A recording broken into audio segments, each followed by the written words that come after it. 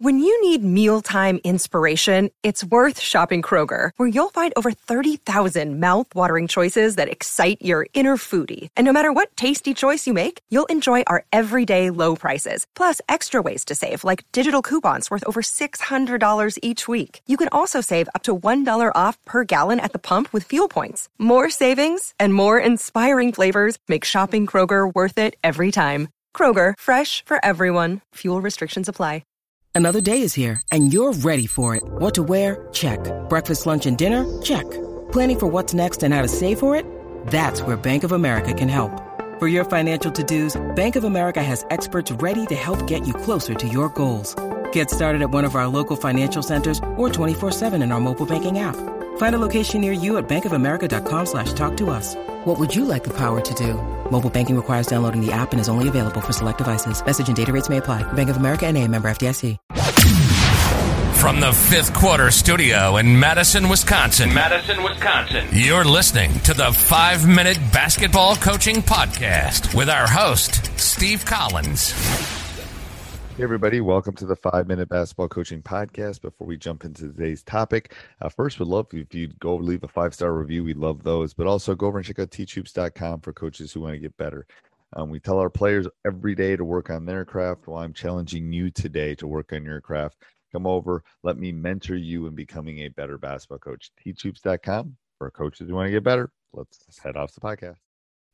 Hey, everybody. Today, we're going to talk about different ways to make practice better. Super excited about this. If I look around, it's because I'm looking at my notes. But so I'm gonna start with a couple key things. First of all, I think in order to make practice better, you got to really empower your staff. You got to think of it as a well-oiled machine, and your alignment and your clarity with what you want to get done and what the kids need to get done need to be outlined. If we tend to break our staff up into small pieces, giving coaches specific players so they can build that relationship. So I think empowering your assistant coaches, and something that I probably didn't do early in my career, I think is really important. The next thing is when you provide, you have to think about disrupting, how you disrupt the session, and how you grow, and it's, you want the growth as in the players, but you want an explicit focus on things that you're going to do in practice, a clear vocabulary, a clear quote unquote Bible. And if the players have clarity, the coaches will have clarity, and more learning will go on.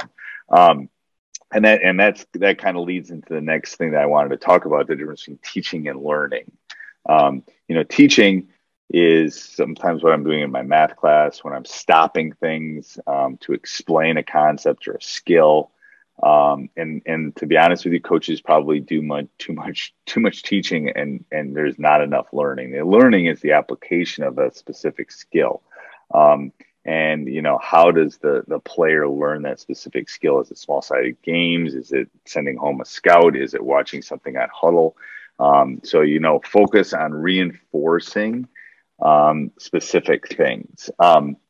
And then I think as a coach, and this is something I'm going to really be working on, is how do you judge success, in practice? How is a success defined? Is it outcome? Is it, a specific time? Is it a specific mastery of a skill? I think those are things, where we try to keep things competitive so that we can kind of keep track of that clarity. But I think that's something you really want to look at.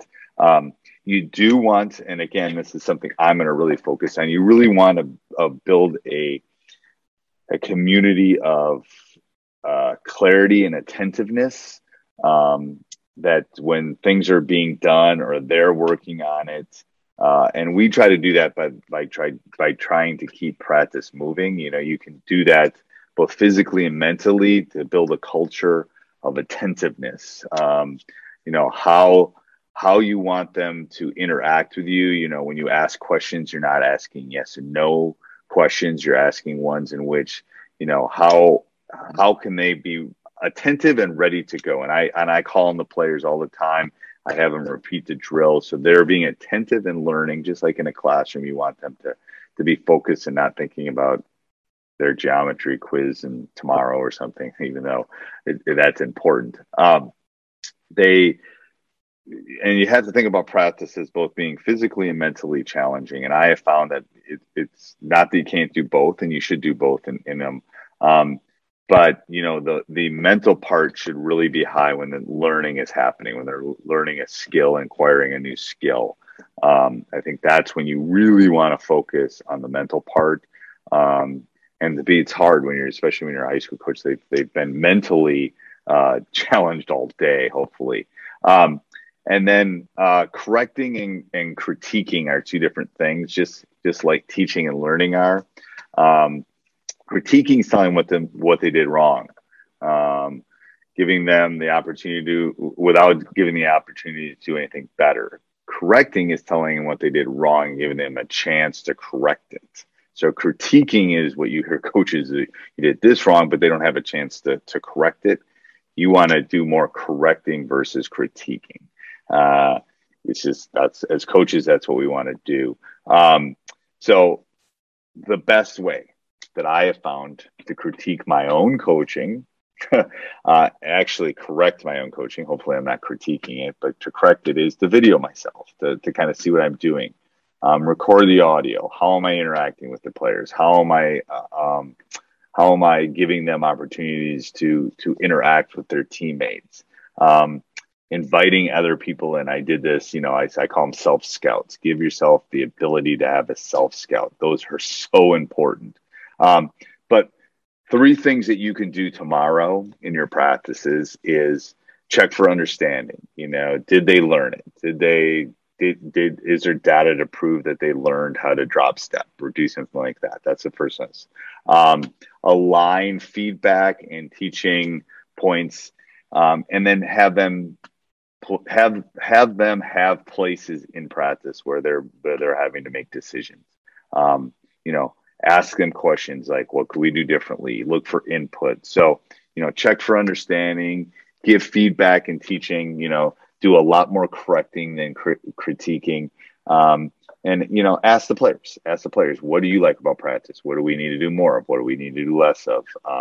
If you do those things, your practices are going to be better. They are going to be better lifelong learners, and your teams are going to win more games, to be honest with you. So hopefully this was helpful, and talk soon. Bye. Sports Social Podcast Network.